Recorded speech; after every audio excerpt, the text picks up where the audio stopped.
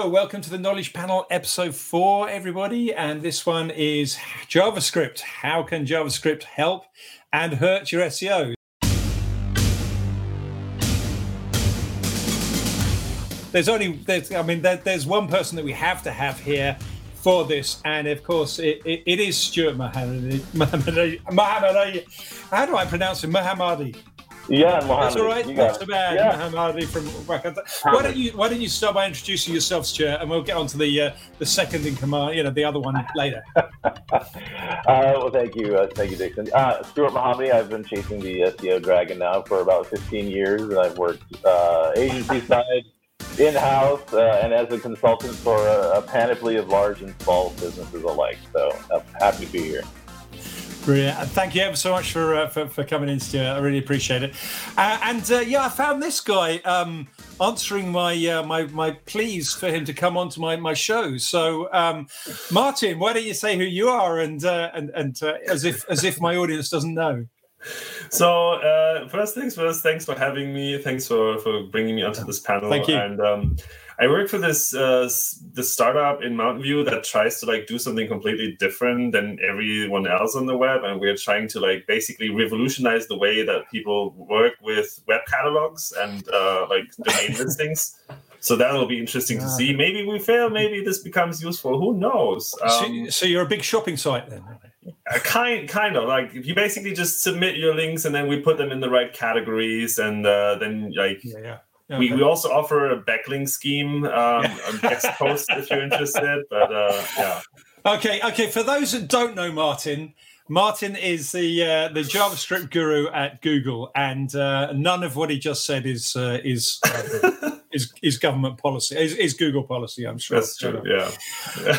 Okay, so and for those who don't know me, I'm Dixon Jones. I'm the CEO of InLinks and Entity Toolset. And as it's nice that I can be kindly sponsoring my own show every now and then. So here's my advert. If you haven't played with InLinks yet, why not get yourself onto one of the demos?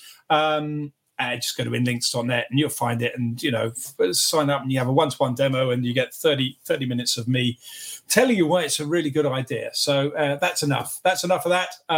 The end of my sponsorship thing. Let's get on to the episode, and JavaScript is it today. So clearly, absolutely excited to have you guys on. Thank you for having a question coming up. We're streaming live on Facebook and we're on YouTube. In fact, why don't I bring my producer in, David, and make sure that there's everything I've mentioned. What have I brought in, David? How can people hear about us? So we've set up a Facebook Live event, and we should be streaming live on there. I couldn't find the Facebook Live, so what I've done is I've shared the YouTube video as a post on the Facebook event. So we're certainly streaming live on YouTube, perhaps streaming live on Facebook via YouTube, and also streaming live on Twitter. We've just tweeted live as well. So catch us on YouTube and Facebook if you want to catch a future episode as well. And if you're podcasting, you found us on iTunes or Google Play or whatever you've found us on. So thank you very much for coming on. So, right, start a question, really. Since the whole point of the episode is to find out, how JavaScript can help or hurt your SEO. Guys, why don't you just, so we don't miss it, so we don't miss the one point that you think everybody should take away. And I'll start with you, Stuart. What is the one thing that people get wrong with JavaScript when it comes to SEO or writing? I think they tend to think that JavaScript is either the devil incarnate in terms of SEO. I think that's the biggest takeaway. For most SEOs, we don't want to be using JavaScript, and just mere mention of it will make us panic and break into a cold sweat. So I think that's the biggest misconception, but it is a misconception. But there are some issues with JavaScript, which I'm sure we'll get into later. But okay, Martin, one thing. Similarly, actually, this idea that JavaScript is a religion that you either need to love or hate, I think is not correct. It's a tool. It has its purposes, and when you use them, when you use the tool for the purposes that it fits, a fantastic tool. Otherwise, using it just because it's the only tool you've got is risky and most oftentimes not appropriate. And then you can paint yourself into a corner that's really hard to get out of. So it's a tool. It has its purposes. It's not the silver bullet. It's not the devil. Mm-hmm. Okay, so obviously Google doesn't hate JavaScript these days. There was a time when we kind of thought that Google just doesn't like JavaScript, but that was born out of it was hard to crawl. So really, let's hear it from the horse's mouth. How good is Google at looking at JavaScript generally now compared to say 3 years ago? I think like a lot better. JavaScript as well as the Google crawling and rendering infrastructure have evolved a lot. As you probably know, it took us quite a while to get the rendering part of the infrastructure to use the latest version of Chromium. So since May 2019, we are basically having an evergreen Googlebot, which means that we are updating as Chrome updates on stable. Which means that we are running JavaScript pretty exactly as it runs in the browser, which hasn't been the case 3 years ago. And is that totally accurately, or is there stuff that's missing? I mean, the Googlebot is a browser that is a little different from your normal desktop browser. One of the more obvious examples is probably that on a browser, you can totally request access to microphone and camera and maybe get the user to actually say, yeah, sure, you can have that. Whereas what would that look like for Googlebot? So no, it rejects that. Another thing is specifically as Googlebot wants to get the first visitor experience of your site and service workers, which is a piece of JavaScript that you can kind of install on the user's device in the browser or in their browser. That allows different interactions on repeat visits. We are not installing that one. We are rejecting the request to install a service worker. So there are differences. Another one is purely technical, which is if you're relying on WebSockets. WebSockets are not implemented in Googlebot, so they are failing when you try to establish a WebSocket connection. So there are differences. But they are minor. So for the uninitiated, possibly like me, what's a WebSocket? So if you normally open a website, your browser sends a request over a TCP connection, making an HTTP request, and then gets a response back. But there is a possibility to make an HTTP request that basically opens a persistent connection that permanently stays open. And then you have bidirectional communication, basically real time through that connection. That's a WebSocket. Okay. And you don't support that. Well, probably there's a whole load of questions around supporting that anyway. So that's fun. So Stuart, I mean, are you finding that they're getting much better and they're pretty good at the JavaScript nowadays? Yeah, I mean, to Martin's point, I think the vast improvement in the ability to render and understand JavaScript. I think it's a phenomenon that's maybe, and Martin could be specific, but I think it's only a year or two old in terms of like how good Google's become at understanding and parsing and rendering JavaScript. Now, keep in mind, I mean, we love Google, but Google's one engine of many engines. And I think Google may be the at the forefront of sort of understanding and rendering JavaScript. So, most of your traffic's going to go to Google. So certainly that's a good thing, especially if you're relying on JavaScript. But, depending on where you are in the world or your preference in terms of, the search engine you prefer, it may not be such a great thing for your SEO on those engines. Right. So, I mean, it used to take a long time for Google to sort of crawl the JavaScript and stuff. And we were saying before the call, Stuart, you're saying 90 seconds at the outside, So I'd agree. It's basically the same time. And I've seen a presentation on the web rendering service from Martin, so I know it's pretty much the same time. On average, have you got a KPI time, Martin, that you're trying to get down to? We don't really have a goal in terms of time because time surprisingly it's fast enough, I think now. It's quite fast. Yeah. Time isn't the biggest struggle, kind of. Yeah. Okay. Well, but also to that point, like the rendering of the JavaScript actually, it's not really about time. It's about and I know Martin kind of cringes when this is brought up, but like crawl budget for a particular site, like your crawl budget will that's where the rendering of JavaScript is really taken out of. So it's about time. But again, Google's trying to trying to process, 100 plus trillion pages. And so if you, depending on how large your site is, it could take a little longer. And so it may, I'm sure we'll get into this later, but it may take longer for JavaScript to render on larger sites, depending on the quality of those pages that are in the index. Right, but we're still talking seconds, not days now. Yeah. And yeah. With regards to crawl budget really is just crawling. It's not like rendering. If you have a website with 1 million pages that has no JavaScript whatsoever, and you have one that has JavaScript on it whatsoever, like that would not be a difference in terms of how fast new pages get indexed or old pages get updated. That is purely crawling related. But there is a point which is JavaScript resources and API calls, which oftentimes happen in client-side rendered JavaScript applications. They do count against your crawl budget. So that is a case, but that's not really the delay in terms of how fast we can render. When we say like how fast we can render, you have to like look at different numbers, actually. One is the crawl budget that you have available, which for most sites is not a problem.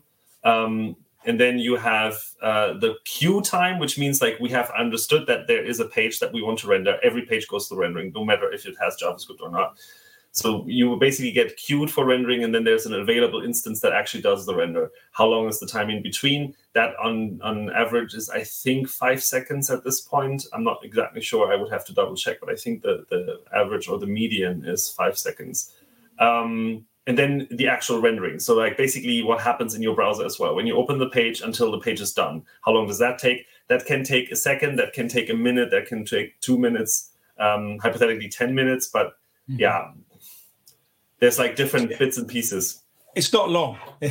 So I mean, people used to say that JavaScript slows a site down. Is that still true? I mean, I'm seeing quite a lot of fast JavaScript-driven sites.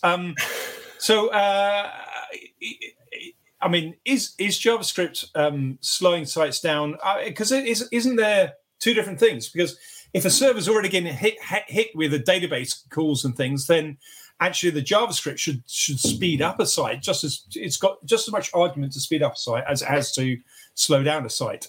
What do you think? Or am I just wishing that JavaScript was quicker? You can actually run the speed test in terms of like mobile friendliness for any given page or any given website. And so that will tell you how you can speed up or give you suggestions for how you can speed up a page or the page speed. And usually what I found is that there are some unformatted JavaScript or JavaScript that's poorly formatted or extraneous JavaScript can be a factor in terms of slowing down your page speed. But again, like, is it JavaScript? Is it Google? It tends to be poorly done JavaScript that's slowing you down. It's not JavaScript inherently. Okay. Yeah. Do you agree with that? Yeah. And also, how much bad stuff is out there, Martin? A lot, unfortunately. Alex Russell has like a bunch of investigations when it comes to that, and it's I think it's a tricky one. So generally, as was just said, JavaScript is not per se making things slower. It is incorrect application of JavaScript or using JavaScript for things that it shouldn't be used for. One beautiful example is there's a lot of stuff that you can do in terms of like menus and responsiveness on a site that you can do with CSS and HTML. And these are inherently a lot faster because they are declarative and the browser can basically start parsing them as they arrive. And if you then basically say like, no, all of the interactions, all of the things that you can do on this website depend on this 1 megabyte JavaScript to download and this other 1 megabyte JavaScript of dependencies that needs to download up front, then that means that you are basically making everything in the browser, including Googlebot, including your users, wait for that to happen until they can actually get the content and the interactions. But that's not because JavaScript is at play. It's because JavaScript is being used for something that it shouldn't be used for in the first place. That's one problem. The other problem is that with the proliferation of tools, which I think is great because we have lots of people coming from different backgrounds and building things for different purposes, we have lots of tools to pick from. And unfortunately, that also led to a lot of people changing tools quite frequently, which means they understand they can work with them reasonably well to build something that is potentially put into production, but they don't understand the tools well enough to actually build something properly. Back in the days where there was like 2 frameworks to pick from, you would pick one, then learn that for a couple of years, and then you will basically be like, oh yeah, I ran into all the problems I could run into. At this point, I know how to use my tools. But now with like new tools coming out every couple of weeks, there is a tendency to jump between tools and basically be like, I love this tool. Oh, there's a problem. Okay, and then I use this other tool, then I won't have that problem. And then they run into the exact same problem because they haven't taken the time to actually understand what's fundamentally problematic about what they're doing. That's a philosophical question about society, really, not thinking deep enough about, and we're all becoming generalists, not experts, possibly. So yeah. Well, it's also the same phenomenon around code bloat, right? So like HTML code bloat is the same, and you definitely have JavaScript code bloat. You have legacy systems that maybe say you're using Node, and then they all decide, you know what, we should catch up to the times and use React or Angular. Mm-hmm. And then in that sort of changeover, you've got now legacy JavaScript where how do you reconcile this with what you're trying to achieve now? So again, you create a system that becomes a bit of a hackathon. Yeah. So I mean, so I use, for example, so we use on Inlinks, we got a little bit of JavaScript. So we use defer tag. So is that helpful or is that not helpful? I mean, we don't want to split. We don't need to be there quick. You know, we don't have to be there in the first high segment. So that helps things. So you know, basically that's good. So we're getting about, I don't know, I'm getting 89 on my speed score. Is that good? That's pretty good. That's not bad. That's all right. You know, I shouldn't worry after. At what point on my light speed or lighthouse or whatever it is button should I stop worrying about speed?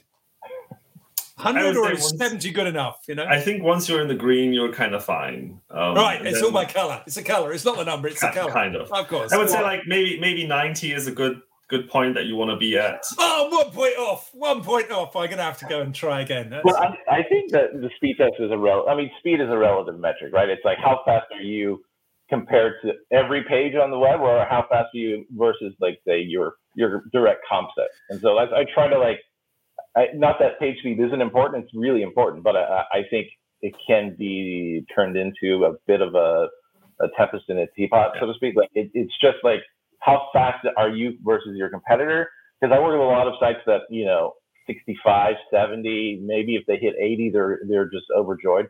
But again, it's and they're just they're pulling their hair out, saying like, how do we get it faster? I can't pull out any more JavaScript. We can't make this any a faster experience. And I just try to talk them off the ledge, like it's okay. It's a relative metric. Faster is better, but like how fast are you versus your most direct competitors? And if it's roughly the same ballpark, say 15, 20 points, differential, like I wouldn't sweat it. So I mean, on that then, the whole speed thing, it's not just about the JavaScript, the speed, is it? I mean, there's other factors that could be involved, and I suspect that people get a bit hung up and blame it on JavaScript, and it could be traffic on the web or the server again getting hit by a database request or something else. So it could be all sorts of other bits and pieces. It's also how do you measure, right? Like what might be fast if you measure on your laptop or on your desktop computer, which has like a fiber internet connection. And like a gazillion cores is not what your users might be using. If your users are actually at the other end of the world and they use a 4-year-old Android phone or a 7-year-old iOS phone on a carrier that is edge at best, that's a very different experience. Yeah. And also I found, I had Grammarly installed on my browser as an extension. I think it was Grammarly, and that slowed everything down. And to be fair, Lighthouse did come up and said, your extensions are probably messing things up, but you can get some very, very off readings if you allow your extensions to stay on whilst you're doing that sort of thing. Guys, if there's anybody on Facebook, by the way, we're probably not going to answer those questions live. So, if you think we are in live time on Facebook, it might be worth diving over to YouTube. And David, I'm going to let you sort of find the questions and things, so feel free to jump in if there's any that we should bring out. Now, here he is. Sure. I mean, we had a couple of likes on Facebook, so we're definitely going out live on Facebook with Barry Smith and Fred Laurent liking the video. So thank you very much for doing that. Let's go slightly sideways then. Martin, I know you've told me this in great depth, and I've written it up. But on this on the webinar, if we can say it without the need for pictures and stuff, what is Google's web rendering service? Basically, it's like an automated bunch of browsers that are taking the crawled pages and then basically open them as your browser would open them, run the JavaScript and take out whatever content is there after JavaScript has finished running, and then passing that back on to the indexing pipeline. So if I'm right, and I think I got this one right, otherwise you probably told me off when I wrote it up, but so there is no pages going into the indexer, at least not from the core crawl, that are going into the indexer that have not been at least partially gone through this rendering service. So basically, it does, as you say, it doesn't matter whether you've got JavaScript on your page or not got on your page. It only goes into the indexer once. It doesn't do what it used to do years ago, which is go into the indexer and then at some point someone will crawl the rendered version. Is that right? It's a little more complicated than that, unfortunately. Sorry, I didn't mean to. No. It's a fair question. The thing, the tricky thing is, generally, so this has been the case. This has been the case for years, basically. At least 2018. I'm not sure if it has been that way before. I thought you were going to say at least 2,000 years. I thought. No. At least 2,000 years, but it has been at least since 2018, probably longer. That kind of every page goes through rendering. However, it's hard to explain what actually happens, because the way that it actually happens is that a bunch of microservices basically get it. So it's like a message comes into one, and then it fans out to multiple other microservices, and then these do whatever they need to do, and then eventually results come back, and then a data structure, basically like a book, is filled in over time. Like it doesn't happen at the same time. It's not like sequentially, like the first system writes down its thing, the second system writes down its thing. It can be that the first 5 systems write a thing down immediately, the next system takes a day or an hour or a minute or 5 minutes. So a lot of things happen in parallel. And then basically this index document is completed over time. And you can see this also when you think about ranking. We have a bunch of signals, and some signals just take a little longer until they are built, right? Yet the page can hypothetically already rank without having the signal filled into the book that we store in the index, in the library that is our index. And then eventually when we have the information, we go back into the index, take out that particular document, fill in the data, and then it'll rank differently, better, worse, whatever, in later iterations. And similar is how this works. So basically a document can hypothetically show up relatively quickly after it has been crawled. However, it is unlikely that that's going to happen, because then we pretty much very likely do not have much content available yet.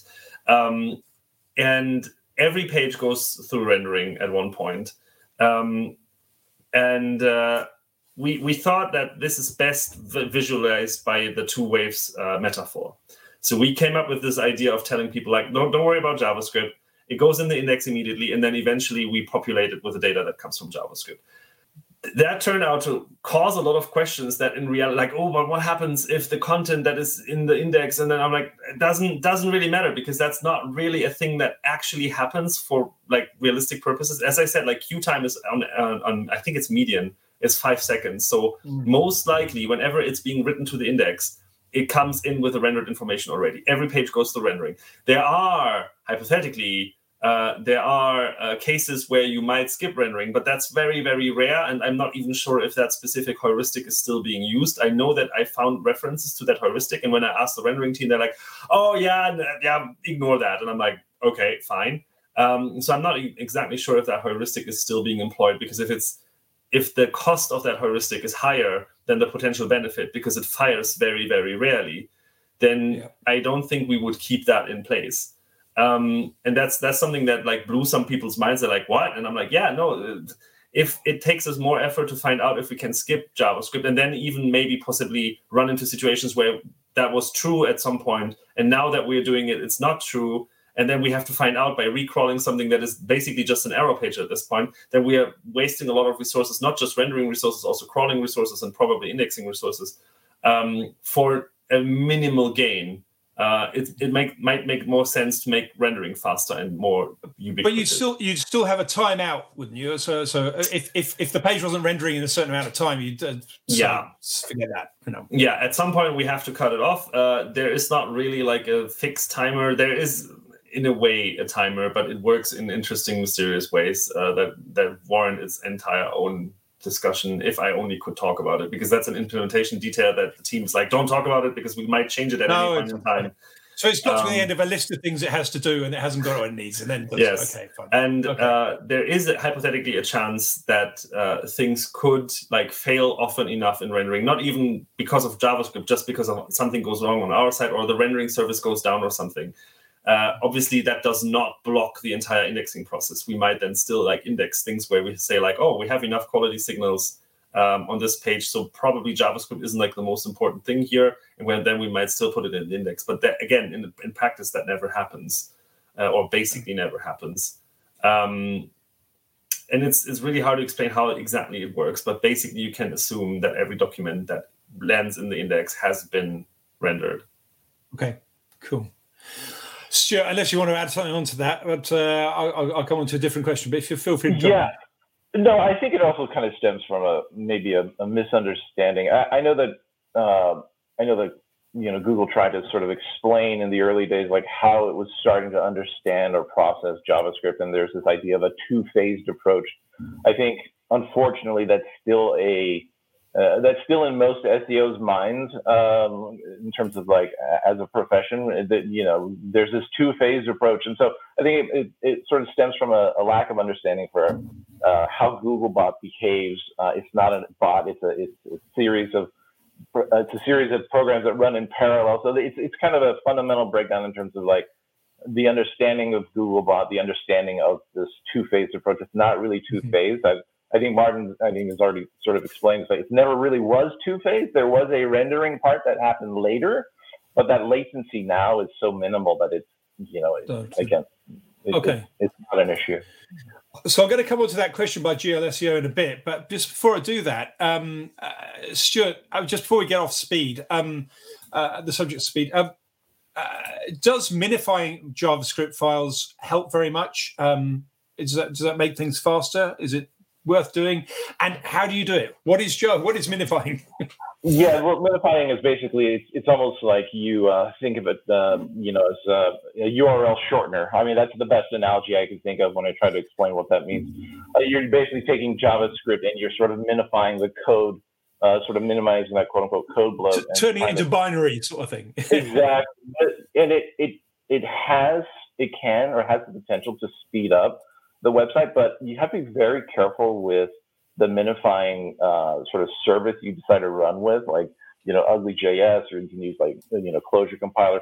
There are different things you could use, but the danger in minifying is that you can create really broken strings. Like you can start overlapping very complex JavaScript, and then it doesn't fire it off. So you have to be very careful how you use the minifier. It's really meant for just sort of the combination or the minifying of simple strings. But if you're trying to like minify complex JavaScript, I think even Martin could weigh on this, but I don't think that's advisable. I think you will break more than you thought you were actually saving. So it really is important that you do look into that at the developer level and don't try to like retrofit it, because as a build step, it's really easy to do that. But then if you like have an entanglement of different minified scripts that are independent of each other, then you run into all the problems that were just brought up. I just realized that if you're going to use a JavaScript, a minifying service, then you've got to use one you can trust, because God knows what they could inject in there at the same time, and that could be a pretty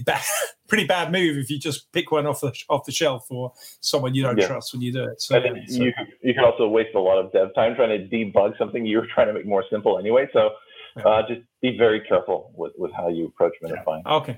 Okay. What about inserting JavaScript through Google Tag Manager? Does Google Tag Manager slow down the site or not? No, you can go second, Martin. I'll let Stuart go first, his opinion, and then you can defend it if he goes the other way.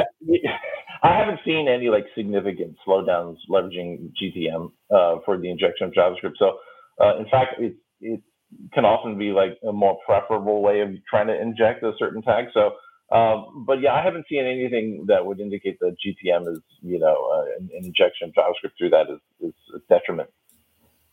Okay.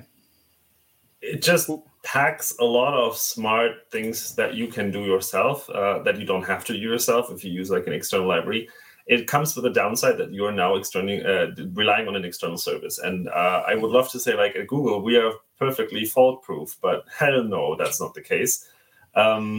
It's the same.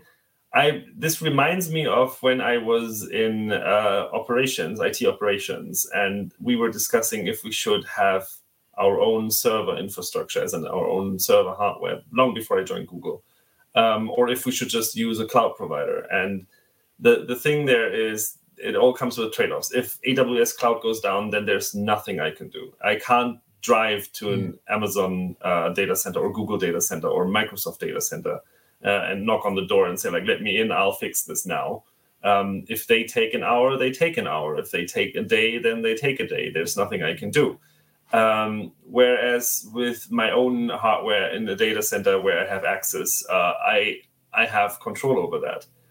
But will me alone or the small ops team that I have available, will we be more efficient and faster than a huge team at a cloud provider? It's the same with Google Tag Managers. Like, if they go down, they go down. And if you have like vital pieces of your code running through Google Tag Manager, then you might be screwed. But if it's something that you are like, yeah, if this dies for a day, I'd be okay with that. So a little anecdote story aside, the very first website I ever built was when I used to write and run murder mystery evenings. And I built it using front page 97. Well, if I could get it to work. I couldn't get 95 to work. I had to get 97. And the only thing I got going for me was I went to the ISP where I could see the building, because I didn't know where my data was going to. I wanted to go somewhere where I could go and bang on the door and get my data back if I needed it. And that's where I chose one with analytics on there and stuff, and figured out that InfoSeek was coming to my website from the States and stuff, and that's how I learned about SEO really. So anyway. Right. Okay. I'm going to jump into the second question from GLSEO, because I really just want to go through this. Is it okay to inject meta tags, canonical and hreflang tags into your pages using JavaScript via Google Tag Manager? If that's okay, I'm going to say yes, but that's because I inject schema and stuff by JavaScript all the time, and it doesn't seem to cause me any problems. So I'm going to go yes, but you guys are happy with yes? Yeah. Yes, and an asterisk. Yeah. Okay. Okay. Do you want to go with the? Okay. So basically, if the asterisks are, don't put in keyword meta tags with every word under the sun. No, the big thing there is exactly what I just said, where it's like you can totally do that, and if that's the viable option, the most viable option, because I know everything depends on the context. Like, do you have developer resources? If you do not have developer resources, then that is 100 times better than not having good meta tags or no meta tags at all. It's definitely better than not having them because you can't inject them because you don't have access to the code.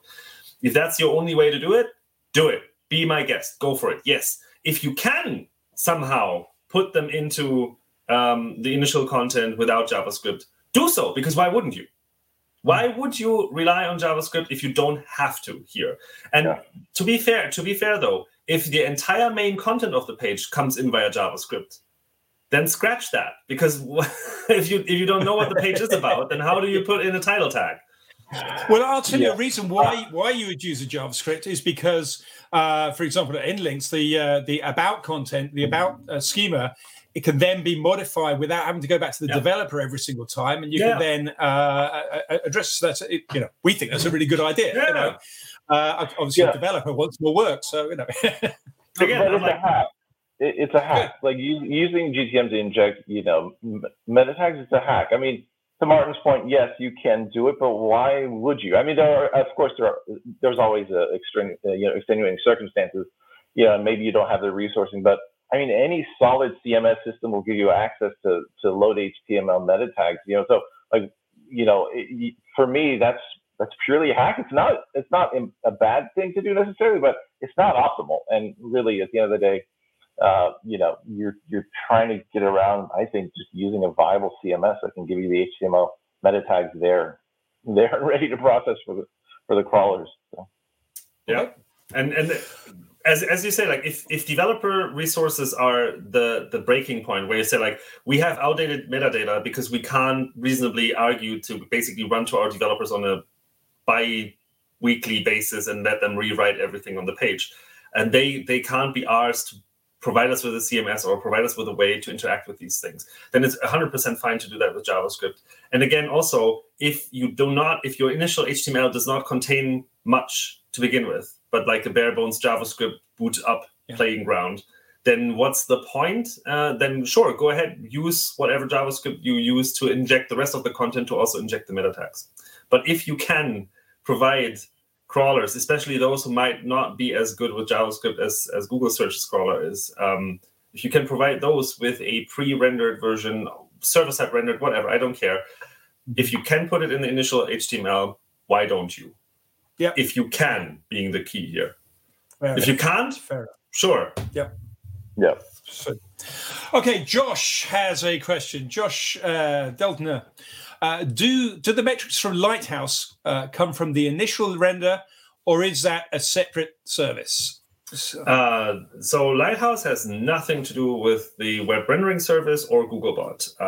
Lighthouse in its purest form, which is in the developer tools of your Chrome, just shows you what happens when you reload the page. I think it clears the cache. I think by default it does, but I'm not. It recommends that you do it in a incognito. To clear that. Yeah. So then basically it fetches it over your internet connection, or if the site you are testing in Lighthouse is your local development server, it's not even using the network. It's basically just going to your hard drive. And it has nothing to do with the Google search infrastructure, has nothing to do with initial render or whatever. It's just what you get in the browser. But effectively, it's sort of emulating part of a headless Chrome browser that, so it's a good approach, I'd say, because it's the user's approach. I mean, it's exactly the same as what the customer is seeing. So if we're going to follow the mantra of don't do what Google wants, do what the customer wants, then I think Lighthouse is a great way to test your site speed and stuff. So. Yeah. Okay. Sorry, Stu, do you want to add anything there about Lighthouse? No, I'll just totally be Ringo about that one. Yes, definitely. Okay. Happy to So slightly off. Some mobile sites hide their SEO content. Sorry, Dave, I'm going into the GLSEO one. Sorry about that. Production relies on the presenter actually sticking to the script. So there we go. So GLSEO. Some mobile sites hide their SEO content behind a see more button. Does Google rank or weight so I say weight this content less if it requires JavaScript to load the content? Is there a best practice way to do this? So stuff behind a more button. Inherently, it's not a bad thing. It just depends. Like if it's again, JavaScript is not good in terms of how it's rendered if it's an action, right? So if you have to click to actually see the content, that's not a good thing. But not all see more buttons or read more are, a JavaScript action. So that one is definitely, I would definitely need more context around that one. But inherently, there's no problem in terms of like content behind the see more. It depends on how that see more is set up.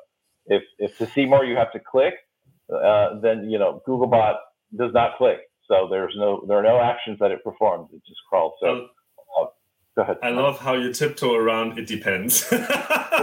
Because it depends. It does depend. Which is my pet hate answer in SEO. Is, I know. Customers don't want to hear that one. But I'll tell you what it depends on and what the different outcomes is. And I think we just heard a good bunch of it. So basically it depends on there's two parts of this question, actually. One is, does content even get indexed when it's hidden behind the see more button? The other one is, how does it look like in ranking, or how does it get weighted in ranking?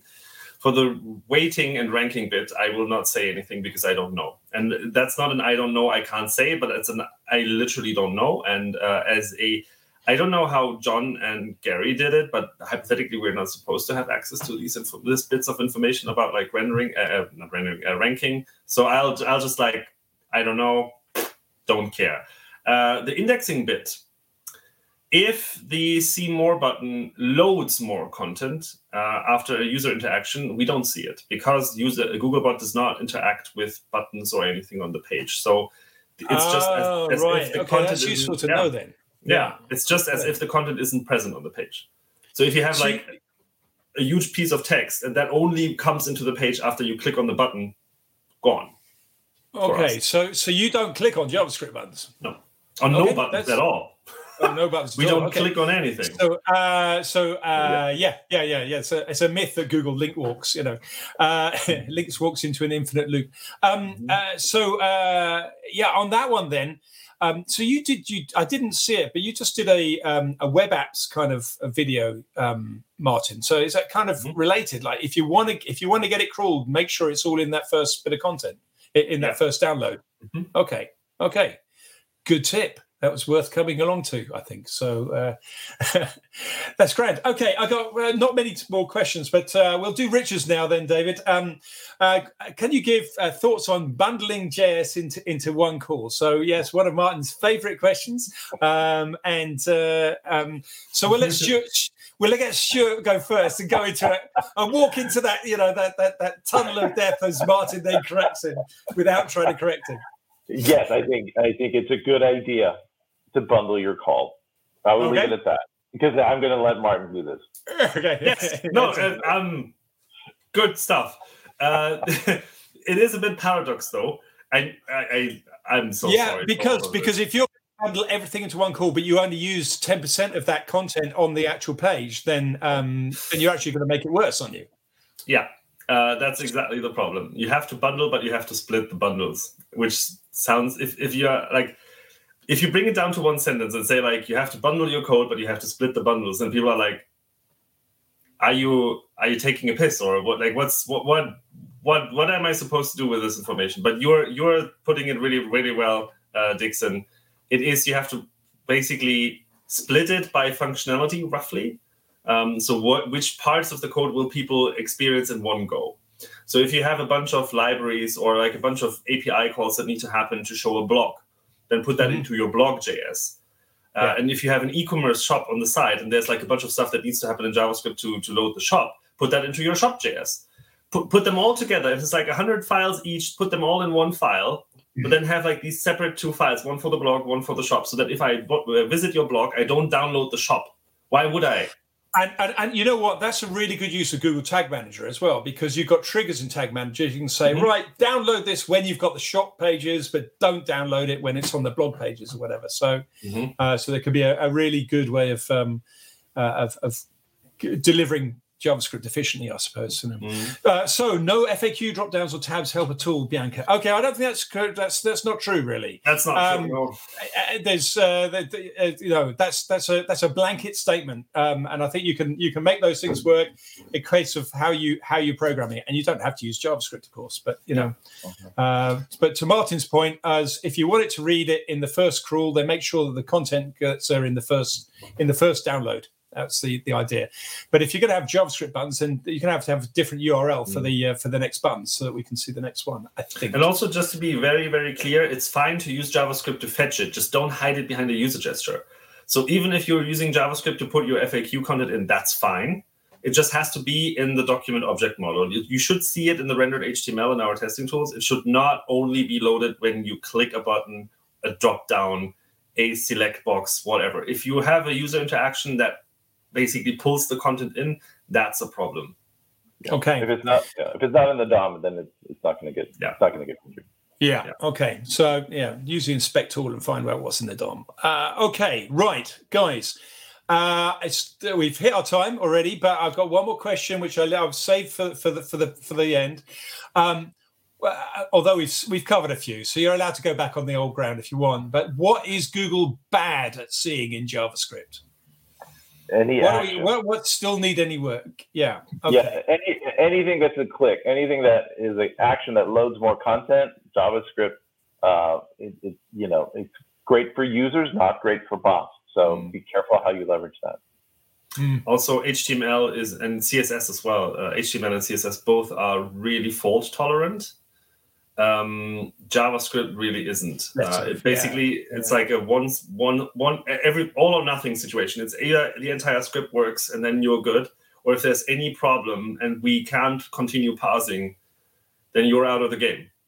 Then JavaScript's done. Yeah. Okay, guys, this has been fantastic. We've run out of time again. So before we go, find out from David when the next live show is and what's on, I want to say thanks to the panelists, to Martin and to Stuart. Thank you ever so much. I'll ask you in a minute how we find you and get hold of you, and or not, as the case may be. Thanks as well to Inlinks. If you haven't tried the demo of Inlinks, go to inlinks.net. Play with it and book me up for a demo, and I'll do that. So that's about it. What do we got on next month? Have we worked it out yet, David, or are we? Yeah. Oh, great! I love it when it's organised. Next month, it is November the 16th at 4 p.m. GMT, 11 a.m. Eastern Time. And the show is going to be about what is your site migration checklist. On that particular show, we're going to have Mirko Inameti, Archie Bong, we've got Chris Green and Deb Doot Modal. If you want to find out where to sign up for that, just go to theknowledgepanelshow.com to watch live. Oh, yeah, we got a domain for this now. We're getting pro. It just redirects to a blog page, but, we'll pretend it's really cool. We'll get that. So, guys, thank you ever so much. theknowledgepanelshow.com, and you can also from there just remind yourself where the different links are if you want to get it in in podcast form or all sorts of forms. We're getting more sophisticated. We're even on Spotify these days. So, so guys, just before we go, where can people find out about you from, and when should they and when shouldn't they? Martin. Best is probably Twitter. Either tweet at me directly. If you search for Martin Splitt, there's pretty much only one Martin Splitt. It's Geekonaut. Two T's. Yeah. Yeah. Split, not split. Yeah. And please, whatever question you might be having, I have my direct messages open, but if you ask me questions, I can't really answer them, and I'll say like, sorry, I have to go to the webmaster forum or the office hours. Sorry. Yeah. Please don't. You must get a lot of stuff you just can't answer and just have to ignore. So don't go there, guys. We're Twitter's good for debate. It's not good for for customer support, really. So, Stuart, how do they find you? Just find me on LinkedIn. And just a plug for Martin.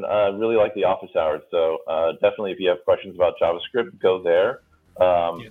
Martin goes above and beyond to try and answer everyone's questions. So kudos to you. Well done.